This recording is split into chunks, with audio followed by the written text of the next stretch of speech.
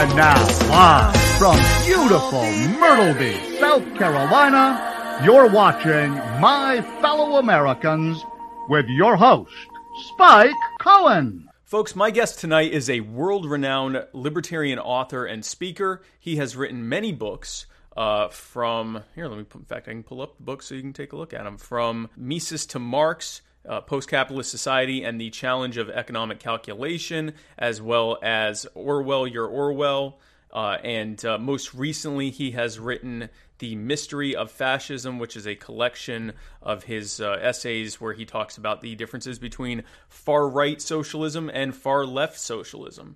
Ladies and gentlemen, my fellow Americans, please join me in welcoming to the show Mr. David Ramsey Steele. Mr. Steele, thank you so much for coming on. I'm really interested to get your perspective on some things. I appreciate you coming on my show. Well, thank you for inviting me. Absolutely, absolutely. And folks, be sure to chime in with your thoughts and comments. Muddied admins are standing by to tell you whether you are right or wrong. Now, Mr. Steele, first, by the way, I should have asked, do you go by Mr. Steele, Dr. Steele? Well, David will do. David? Okay, I'll just go by David. Yes. Okay. Or Dr. Steele, or Mr. Steele, or you slimy prick. Slimy prick. Whatever. That would be interesting if I just did that with no context. No, we'll go with David if that's okay, because I asked people to call me Spike, so we'll go with David. Now, David, this is your first time on My Fellow Americans, and anytime I have a libertarian on my show for the first time, I always ask as my first question, what was it that brought you to libertarianism? Was it kind of an aha moment or sort of a gradual evolution over time? I actually know the answer to this, but it's an interesting story, so I'd like to hear it. Yes. Everyone has their story of how they became a libertarian. Tell us the Steele story. Well, between 1963 and 1971, I was a Marxist and a fairly dedicated Marxist. And I would say that before 1963, I accepted a lot of Marxism because it was in the zeitgeist, without calling myself a Marxist. Right. In 1970, I had a conversation with a libertarian. I was at the University of Hull, which is in the northeast of England. And it was a very odd place because it had two anarcho-capitalists, probably the only two anarcho-capitalists anywhere in a university in the United Kingdom in 1970. Yeah. And one of them, whose name is Mark Brady, he's still a libertarian, still alive, and living in California. We were having this conversation, and he said, well, just how do you answer the Mises economic calculation argument against the possibility of socialism? And I said, well, what is that? I had actually heard of Mises because I'd heard of him as an anti-Keynesian. And as a very strict orthodox Marxist, I was anti-Keynesian too. So in looking through the library at things, of course, in those days, we didn't have the internet. You had to go to the library. Looking for things that were critical of Keynes, I came across this person, Mises. So he immediately told me what this economic calculation argument was, and it was an argument put forward by Ludwig von Mises in 1920. And as he explained it to me, within seconds, I thought to myself inwardly, that's a very powerful argument. But of course, I didn't give any sign that was my inner reaction. I said, that's ridiculous. Right. The working class will know how to handle problems like that.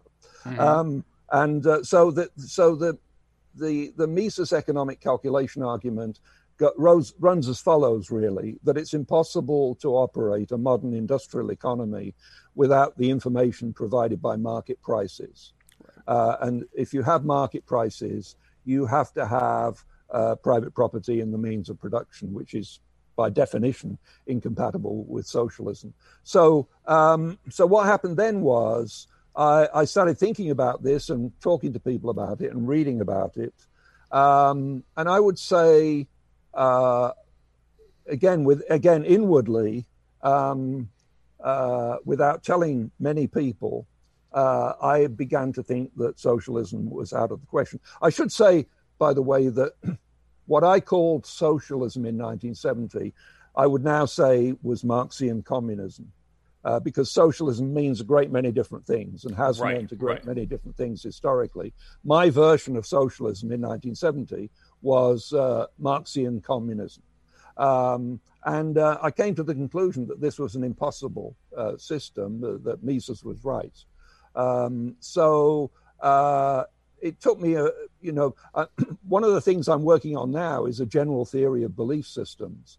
And one of the phenomena that I've noticed in when people change their ideas radically, they often keep quiet about it for a while.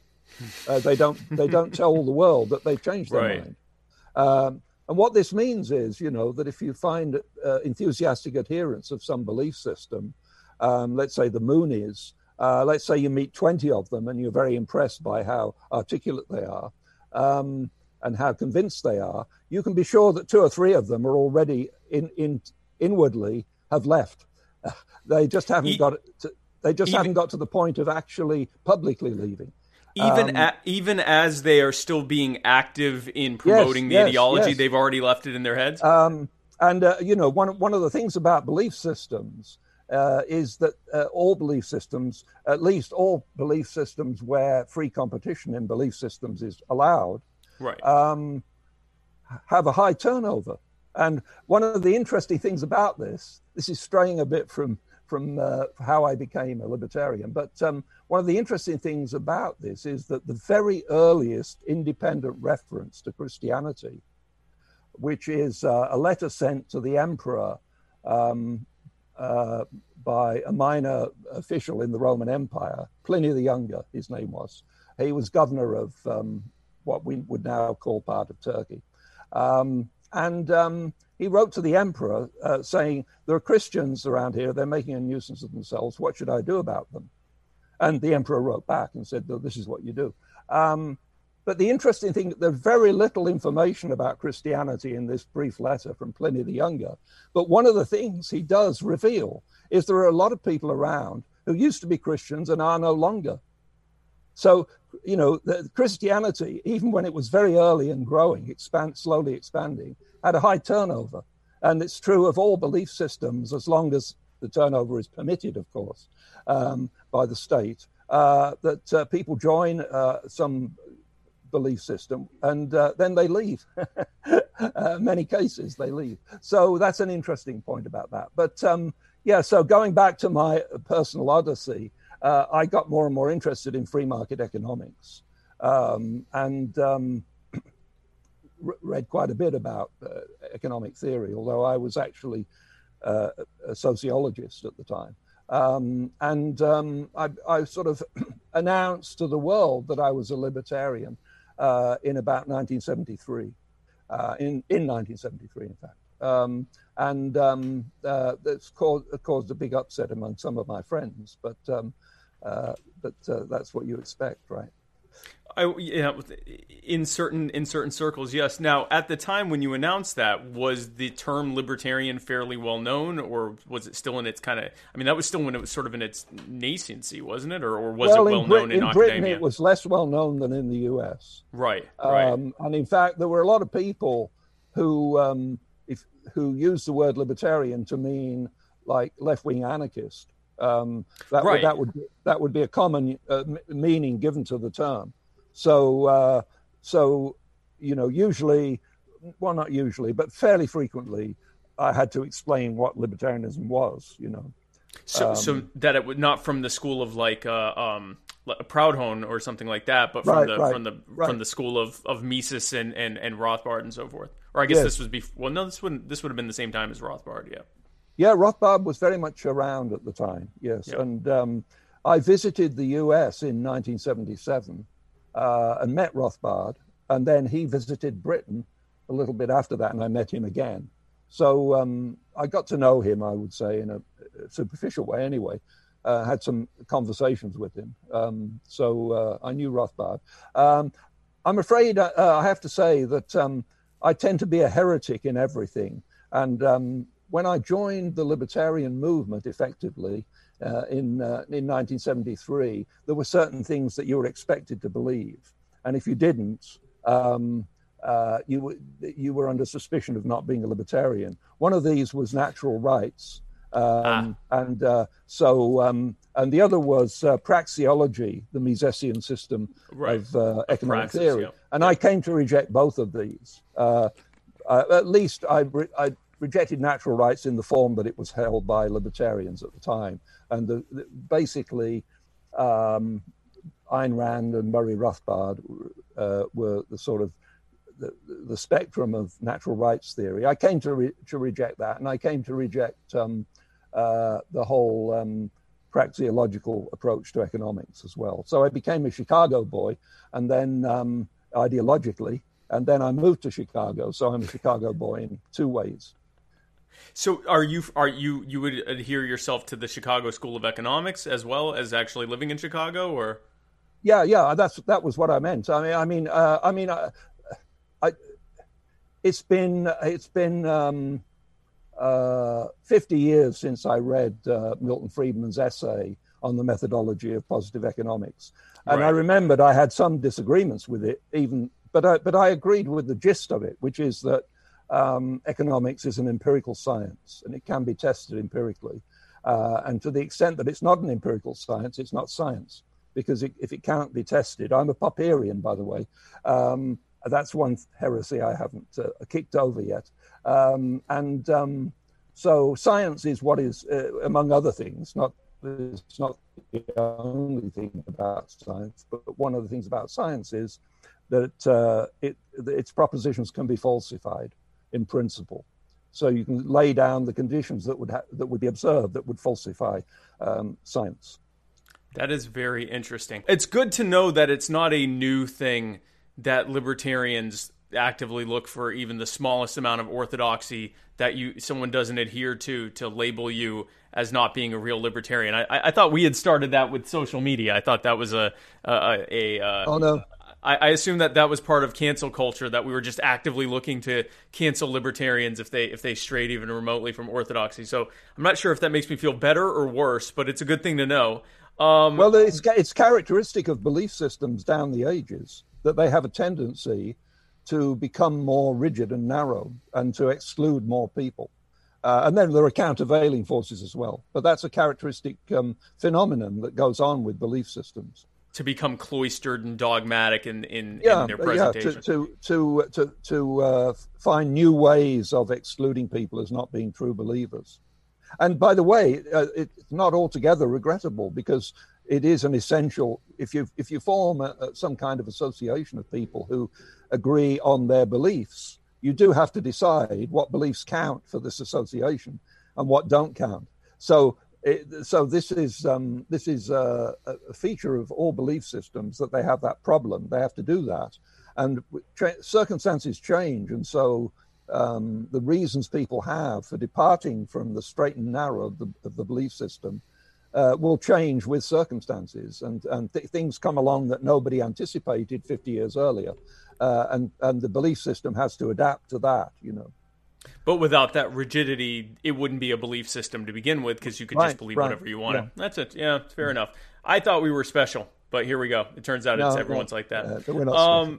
So in your book, The Mysteries of Fascism, and I'll pull that up again. Yeah. Sorry, The Mystery of Fascism. You talk about the differences between what you call far-right socialism and far-left socialism, and one of the examples you use is the evolution of Mussolini from being sort of a standard issue Marxist radical to becoming not just a fascist, but one of the founders of fascism and one of the most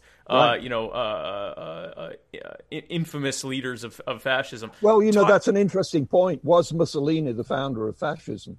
He certainly was the co-founder, along with a few others, of a movement that became called fascism. But I think, and I point this out in this article, that what we know as fascism as it existed in, say, 1919, let's say, when Mussolini announced this fascist movement. Incidentally, that's the same year that the Communist International was founded in Moscow, and that the Bolsheviks stopped calling themselves Bolsheviks and started calling themselves communists. So those two things happened simultaneously. more or less. But the ideological movement that we call fascism, which was announced by Mussolini in 1919, you can date it to before the First World War. And what it would be called national syndicalism or productivist syndicalism. And it was in many ways a kind of adaptation of Marxism. The syndicalists or certain groups of syndicalists moved from being extreme leftists and therefore very internationalist. And Mussolini had done time in prison for anti-war demonstrations, and there was a period when he took seriously Marx's dictum that the working class has no country. And of course, unlike many leaders of socialism, Mussolini really was from the working class. So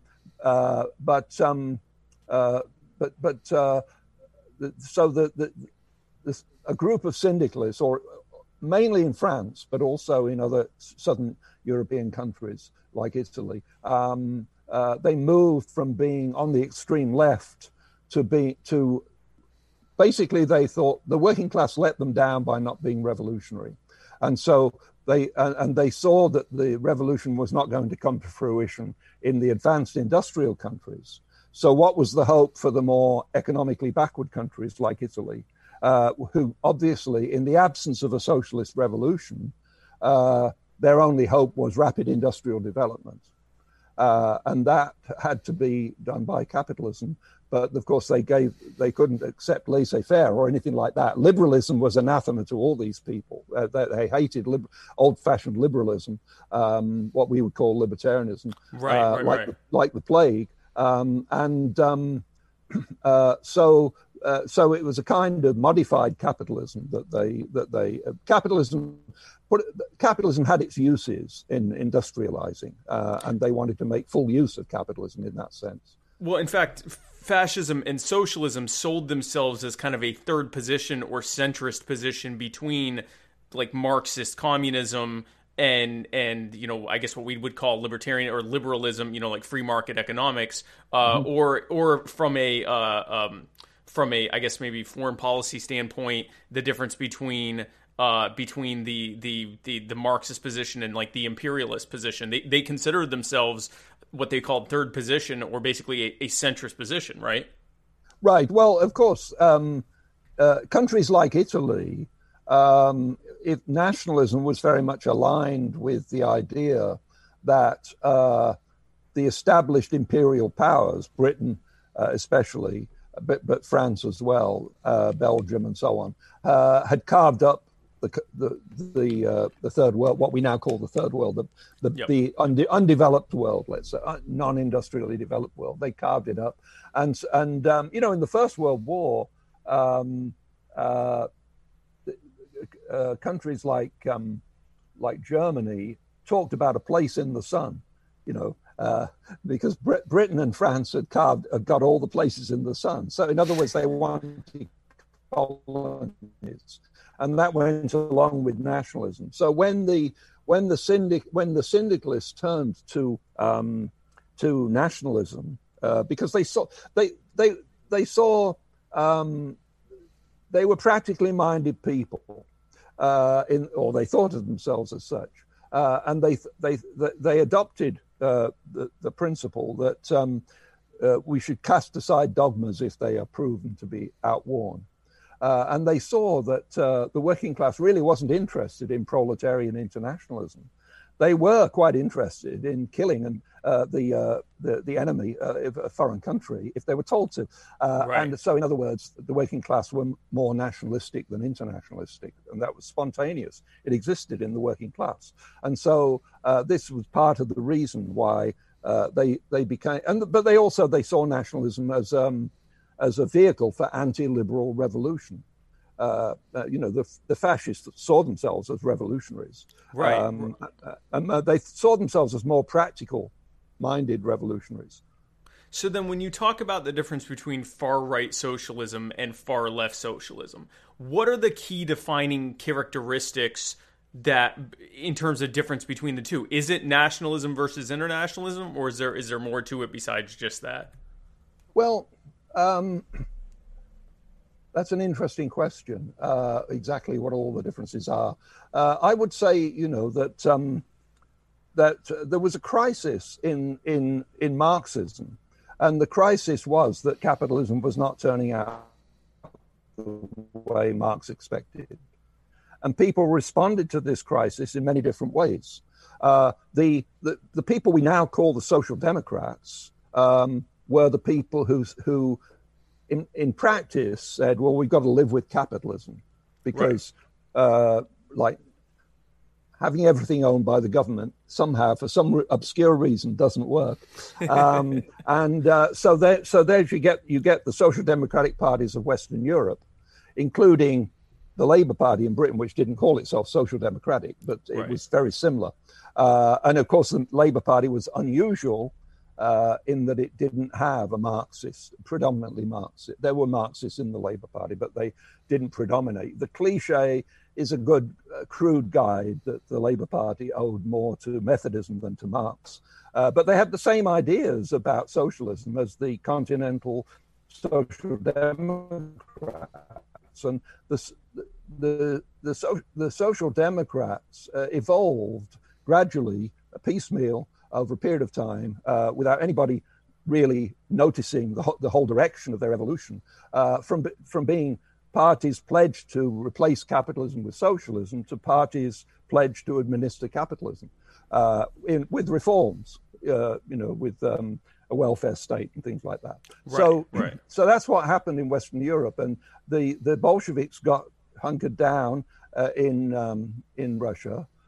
They couldn't say that Marx had been right, because Marx had always said you can't start a socialist revolution in a backward country.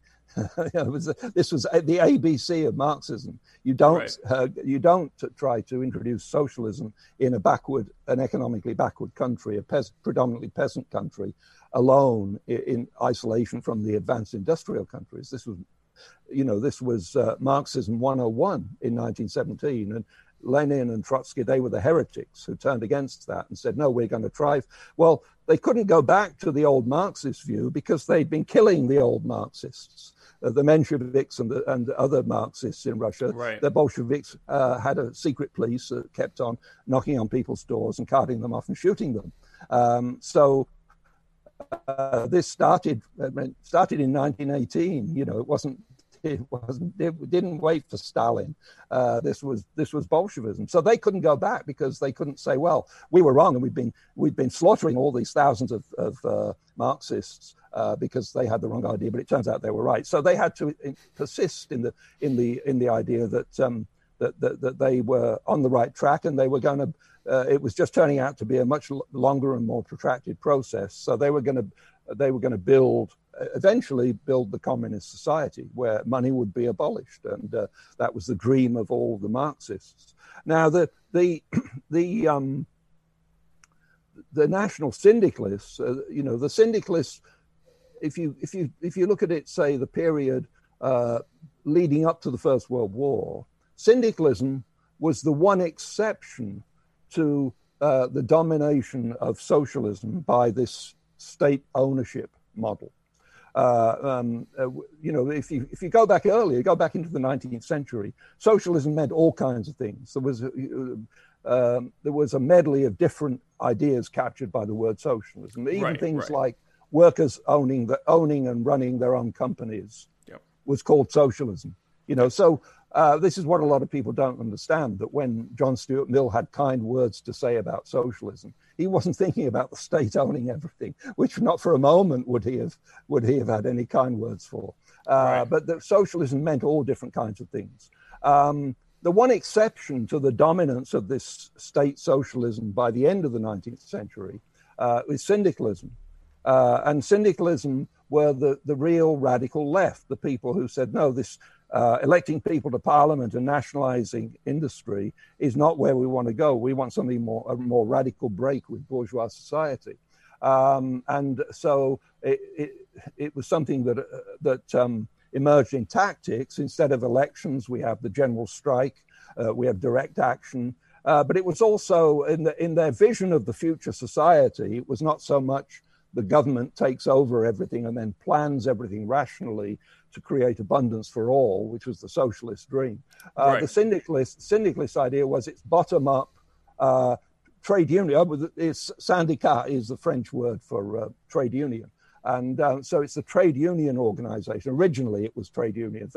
Then of course, they came into collision with the bureaucrats who run most trade unions. So it became a different kind of thing. But it was still this bottom-up idea of a kind of socialism arising from the grassroots, from the self-organization of workers in the factories and in the other workplaces. So syndicalism.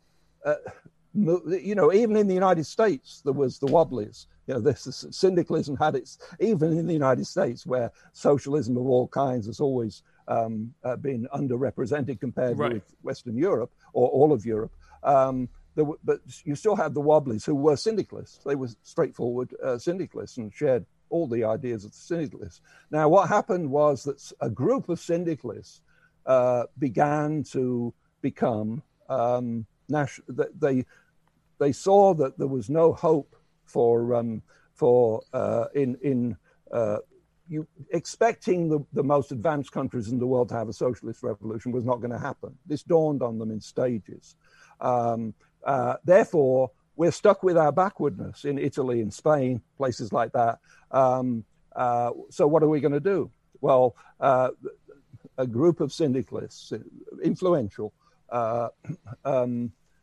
turn to the idea that we support everybody who is productive. Now, they had a very narrow idea of what was productive. They didn't have a sort of all-encompassing economic theory idea, and they were suspicious of banks and financial institutions. But this was their idea. So basically, the bourgeoisie could be on the side of the revolution as long as they were increasing production and therefore industrializing these backward countries.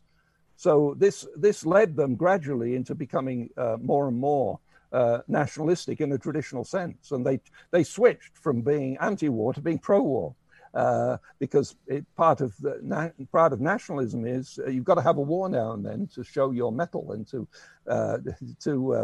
bring about change, radical change. So this is what happened with Mussolini.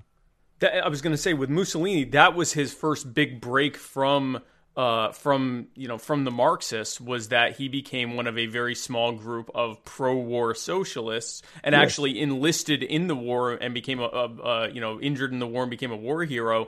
Whereas the standard Marxist position was being anti-war because they were internationalists who didn't want to, get involved in the squabbles of the various nation states, which they didn't even think legitimately should exist in the first place.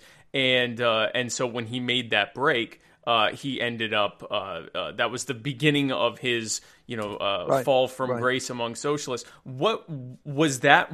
What drove him becoming pro-war? Was the idea that war was needed to test the mettle of the people, or was he just sort of generally becoming more nationalist in general?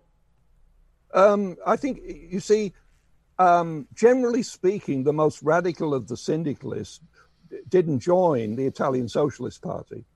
They remained outside it and attacked it. But there were people like Mussolini who were in the Socialist Party, but read this very attentively. They read this syndicalist stuff very attentively. And in fact, Mussolini had he was the editor of the Socialist Party of Italy's main newspaper. But he also had his own journal, which was called Utopia. And it was a discussion journal for people seeking to clear away old dogmas of Marxism and move forward to a more concrete, practical vision of Marxism. Very famous names in Marxism were associated with Mussolini in this journal, wrote for this journal. And so Mussolini was someone who could easily have been, the leader of the socialist movement. He was the most outstanding socialist in the Socialist Party of Italy by far. I mean, he was clearly the outstanding figure. He could have been either a prime minister of a socialist government or the leader, or a socialist, or an Italian Lenin. He could have been either of those if he'd wanted to.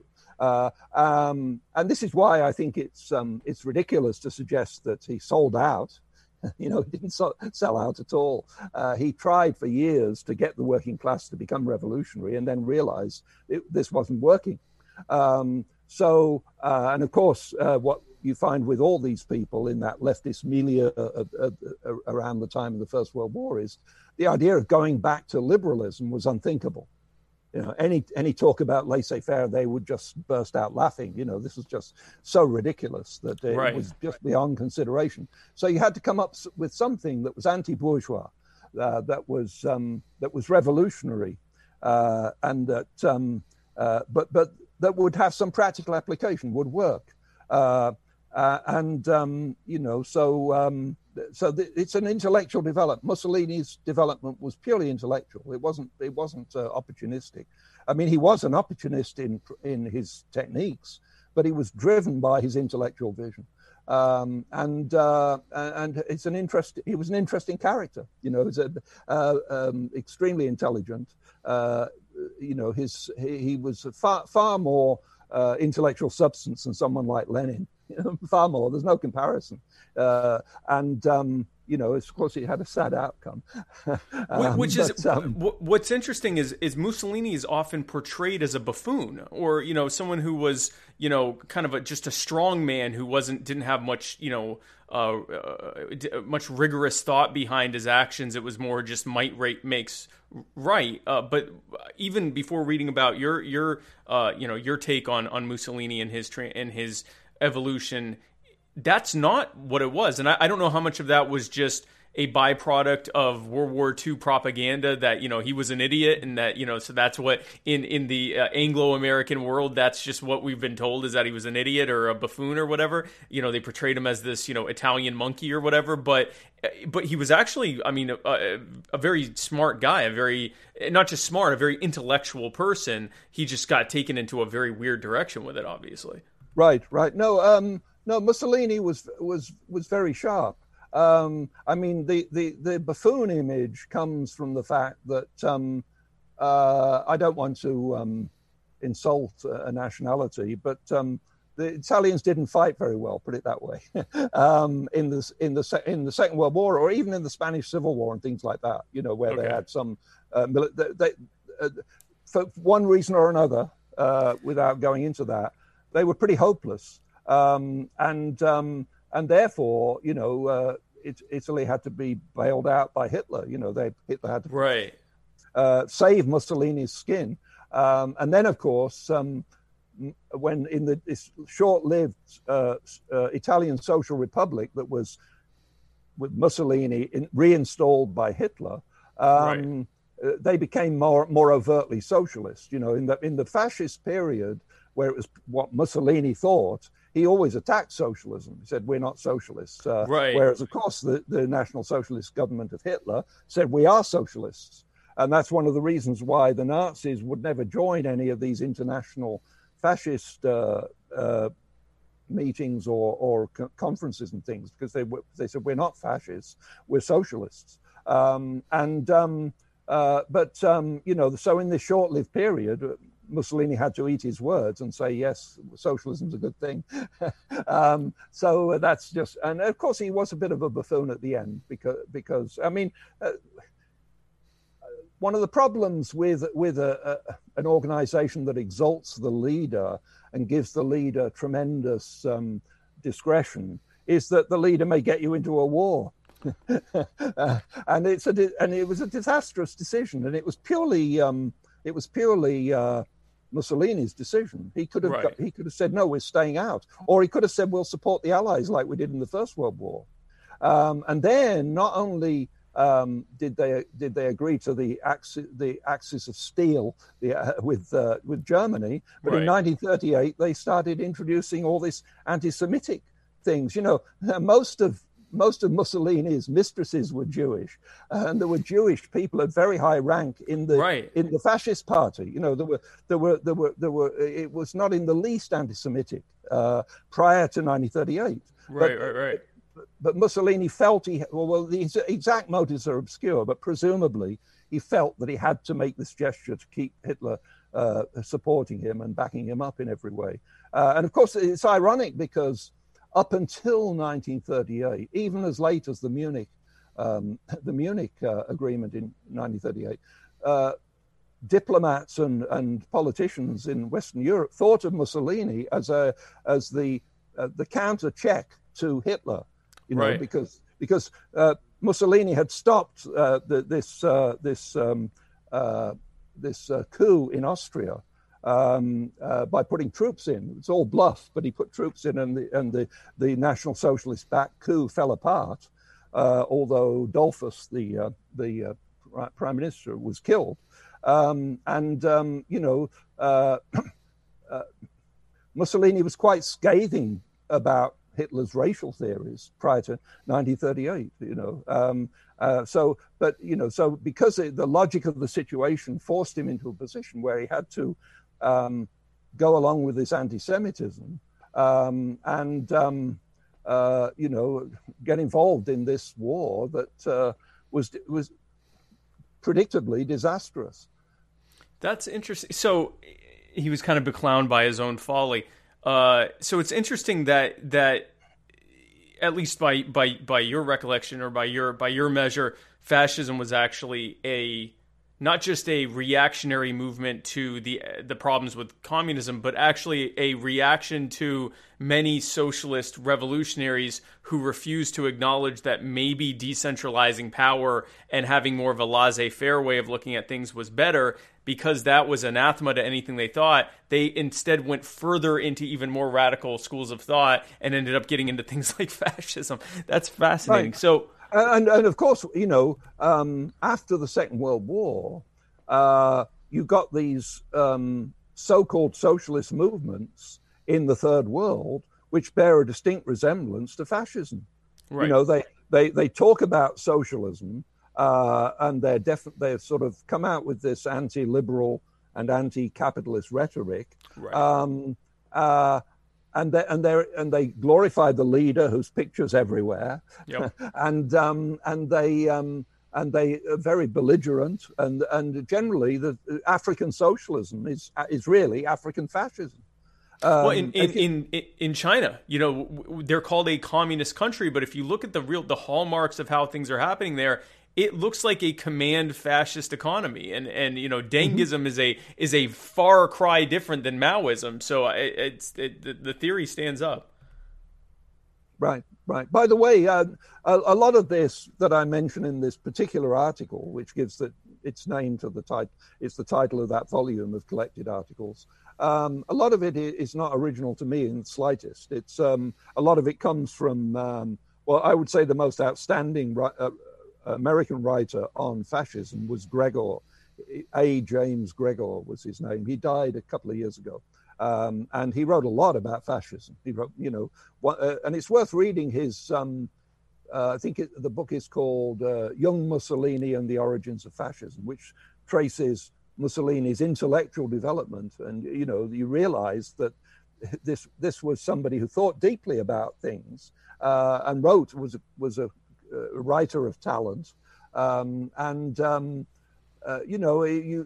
you read about Mussolini, the Munich conference in 1938, there was Mussolini, there was Chamberlain, there was Hitler, there were all these different people. And Mussolini was the only person present who could follow the discussion in all four languages in which it was conducted. And he was came from an almost destitute family. And when he was in his teens, he was starving. He was a migratory laborer in Switzerland. And as soon as he could keep body and soul together, what did he do? He started attending Pareto's lectures at the university, just going in to the classroom and listening. That was the kind of person Mussolini was, very, very intellectually alive and very curious, and very much a person from the toiling masses. That is fascinating. So applying this, how much of this, when we talk about the differences between far right socialism and far left socialism, how much of this applies to, it's hard often to apply these types of things to modern American politics, if for no other reason than in the U.S., socialism has the term socialism has sort of just become a slur against anything that a large number of Americans disagree with. So they'll say a specific program is socialism, whether or not it actually has anything to do with socialism. They don't like it, so it's socialism, and then they get counter-accused of being socialist because they often support things that their party does that are similar to the things that they don't like from the other party. But how much would you say that this, looking at, for example, the I guess political spectrum in the U.S. government, how much of this applies, or do you think it doesn't apply at all? The difference is, I guess the way I should ask this is, do you think that this government is far right socialism, far left socialism, some combination of the two, or not even anything? When you say this government, do you mean the Trump administration, or do you mean the continuity of all the governments for the past few years? I guess I would say, at least for the last couple of years, I don't see a huge departure between, say, the Trump administration and the Congress that was there, and say the Obama administration and the Congress that was there. Maybe right. You do. So right. I'll let you define it. It's an odd thing. I was just a couple of days ago. I was just thinking. I was sort of having a daydream, and I was thinking. Imagine the Trump as he is now, running against Jack Kennedy of 1960. Yeah. And I would look at that and I would say, well, just look at the policies. And I would say, well, this Trump has some, if I was just looking at the policies, I would say this guy Trump has some distinctly radical leftist inclinations, and definitely to the left of Jack Kennedy of 1960. Given that, if it was Trump with his present ideas in 1960, or somehow you combine these two different historical periods, right. I would say I would marginally favor Jack Kennedy against Trump on the policies, although I'd probably say there isn't much to choose between them. Right. But certainly, this whole business of bullying the corporations to cut their prices and things like that is economic illiteracy. But on the other hand, it's politically very savvy. People, the masses, like it. They think it's great, and this is true of a lot of things that Trump does. That makes no sense economically, but it's good persuasion. It's good propaganda. I would argue that a lot of the what we're seeing as bullying of the corporations, quote unquote, is often either being orchestrated or at least harnessed by large corporations who foster this mindset because they're the only ones that can weather the storm, and they know it'll cut off all their smaller competitors. Right. Like, for example, minimum wage increases, increasing regulations on businesses and things like that, and taxes and things like that. They know that they're the only, Amazon, Walmart, Target, Microsoft, these types of companies are the only ones who can weather the storm, and it leaves all their smaller competitors in the dust. And so that whenever, when the chips fall where they may, it leaves them in a far better position, right? Because they only got a flesh wound, and everyone else got killed in the aftermath of it. Right. No, I agree with that. And going back to this whole question of what socialism means today, I'm of the opinion that there's a lot of exaggeration about this revival of socialism idea, because compare what happened in Western Europe with what happened in the United States. In Western Europe, you had socialist parties. So they said, we're a socialist party. We intend to abolish capitalism. The Labour Party had its famous Clause 4, the common ownership of the means of production, distribution, and exchange. That's Clause 4 of the Labour Party, which was eventually many right-wing Labour leaders tried to get rid of it, but Tony Blair, to his credit, did get rid of it. That's one of the few things that are to his credit, by the way. So the result of that is that in Europe, people don't have a horror of the word socialism like people used to until recently in the United States, because there are all these parties that call themselves socialists that have been in office many times. The sky hasn't fallen. They maybe have been a bit more inclined to increase Social Security payments than their more conservative rivals, but that's they've been reasonably sensible. They've been in favor of what was called the mixed economy, right. and really what they've been doing since the Second World War is administering welfare state capitalism. Capitalism with a big welfare state, right, and with a certain measure of dirigism in sort of little gestures towards planning of industry that usually don't amount to much and get reversed after a few years, But in the United States, it's different. One of the striking things about the United States, as someone coming from England, would say 20 years ago, would be that a lot of people. Not everybody, but a lot of people would just be horrified by the word socialism.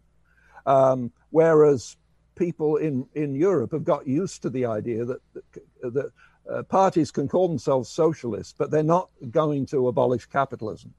They're going to modify it, but then so are the Conservative parties going to do that. Right. This is the degree of modification. Now, sometimes you get little ripples like Margaret Thatcher, who actually reversed some of the things that have been accepted state incursions into capitalism by both Labour and Conservative. She actually did something that was a new thing, a break. But I think that what's happening in the United States is largely that people are becoming used to the word socialism. I would like to see, instead of asking people what they think of socialism, you could ask them a question like this. What percentage of the United States industry should be owned and controlled by the government? And what percentage of the population should be government employees? Now, in the 1930s, people who called themselves socialists would say 100%, or they might say 95%. They might say, well, some small farmers, we could let them survive for a few generations as private property owners. But in principle, the idea was that all of industry, I've made a special study of George Orwell, and contrary to what a lot of people think, George Orwell was a very dogmatic and doctrinaire socialist. He was converted to socialism in mid-1936. And he remained a socialist until his death in January 1950. And he was very eloquent and puts things very strikingly. So he often says things that are a bit more clear cut than most people who thought just like him would have said. And one of the things he said was, well, socialism means the government owns everything and everybody's a government employee. And that was the 1930s picture of socialism, whether you were a member of the Communist Party, the Labour Party, the ILP, which was an important minor party in Britain, or whatever your affiliation. If you called yourself a socialist, that was what you wanted. Now, what percentage of the American public today would say we would prefer everything to be owned by the government? I don't know that it's increased much over the past few decades. Socialism was an economic theory that meant if you plan it, if the government owns everything and plans everything, then you'll have a huge abundance, superabundance of wealth that you can treat everybody fairly because we will have this superabundance of wealth. That was the promise of socialism. Now, if you listen to the radicals today,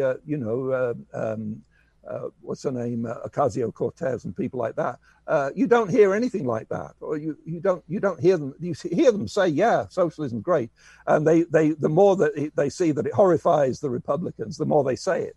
Right. But it's not clear now. In 1915, Bernie Sanders made a public statement about what he meant by socialism. And he said socialism is like what they've got in Denmark. Now, it just so happens that that Denmark and the United States of America are neck and neck in their degree of market freedom in business. Right. In fact, in 1915, when Bernie Sanders made that statement, Denmark was a little more in the direction of laissez-faire capitalism than the United States. Since then, it's gone the other way slightly. But anyway, they're roughly the same in their degree of free market versus government involvement. Now, of course, a lot of us might think that Bernie Sanders, when he says Denmark, he really means Russia circa 1950. But even if that's true, and I suspect that it might be, he still thought it was a good thing to say to get people's support. Oh, socialism means something like Denmark. Well, the Scandinavian countries are no more socialist than the United States. Absolutely not. Right. The Americans, I guess, social democrat, it's more about, from an economic standpoint, it's more about increasing and expanding the welfare state, or increasing and expanding specific regulations on government that they perceive to help workers, as opposed to the government's going to just control the actual means of production. They're going to just put a lot of guidelines down, and they're going to have they're going to take a lot of the money from the private sector to massively fund, the welfare state that they want to see. And then Republicans who call themselves free market capitalists are basically saying we want somewhat less of that, but still some of it. So it's them using very lofty terms to describe varying degrees of essentially the same thing, which is a mixed command economy. Right. Yeah, I think that's right. And and this has been fairly continuous. You see, I think that 30 or 40 years ago, there would be more Americans who would be horrified by the word socialism than today, especially in the younger age group. But it doesn't mean they were really any more against socialism than they are today. In principle, and of course, some government regulation of capitalism is not the same as socialism. Although, according to people like Hayek, it has a tendency to lead in that direction. So basically, I don't think that I don't think the big threat of today is socialism. I don't see a movement arising to take industry into state ownership on a massive scale. Well, that is absolutely fascinating, and I am very honored to have you on the show. Thank you so much for coming on. Before I let you go, I just anytime I have a guest on, I always want to give them the final word. I want to give you a chance to talk about anything that you didn't get a chance to say. If there's anything that you'd like to plug, tell people where they can find you and find out more. I give you as much time as you need, and the final word, David Ramsey Steele, the floor is yours. Yes, well, one of the disappointments about, and I've mentioned this, it just sprung to my mind just now, is that I published this book, The Mystery of Fascism, which is a collection of essays about all kinds of different topics. The thing that I'm most disappointed in, strangely enough, is that this may seem weird and out of the way, is one of my chapters in that book is a refutation of the idea that we could be living in a simulation. And I keep hearing this, that we could be living in a simulation. Or we are living in a simulation, but then if you push back, they say, oh, we're probably living in a simulation. Right. Scott Adams keeps on pushing this. It's hardly a day goes by without he mentions it. There are other people who seriously think that now I have to admit the world is pretty crazy, especially this year. I was going to say, 2020 has convinced a lot of people that it might be a simulation. Yeah. The one thing that I'm most disappointed in is that nobody has picked up on my refutation of this idea. Looking back on it, I think I should have given it that particular essay a title like "Why We're Not Living in a Simulation." Instead, I gave it the original title, which appeared in a book of essays about Scott Adams. So the essay is called "Scott Adams and the Pinocchio Fallacy." The Pinocchio fallacy being that a boy made of wood can have consciousness. So I would love somebody to pick up on my article and really start attacking this idea that we're living in a simulation, which is so crazy. But anyway, I've written a standard sort of popular treatment of atheism, defending atheism, called Atheism Explained. And that's probably been my most successful book in terms of sales. And I have I've not just in that book, but elsewhere, I've had some criticisms of the so-called new atheists who I think make certain mistakes. I've also written or co-written a couple of books on psychotherapy, 3-Minute Therapy with Michael Edelstein, and Therapy Breakthrough also with Michael Edelstein. And I'm quite pleased with the way those books turned out. So I hope that if people are watching this, they might pick up one of my books and read it. So you heard it here, folks. Here is your call to action. Go out into the world and tell them that Dave Ramsey Steele thinks that anyone who thinks that we're in a simulation is wrong and wants to argue with them about it. Get that out there. Get it out. He wants to get into the popular debate as to whether or not we're in a simulation, which, again, 2020, I mean, we had murder hornets. It kind of feels like a simulation at times. It feels like someone's pressing, put us in hard mode, hard difficulty mode this year. But, well, again, thank you so much for coming on. You are always welcome as a guest on My Fellow Americans, and thank you again for your time. Well, thank you very much for inviting me.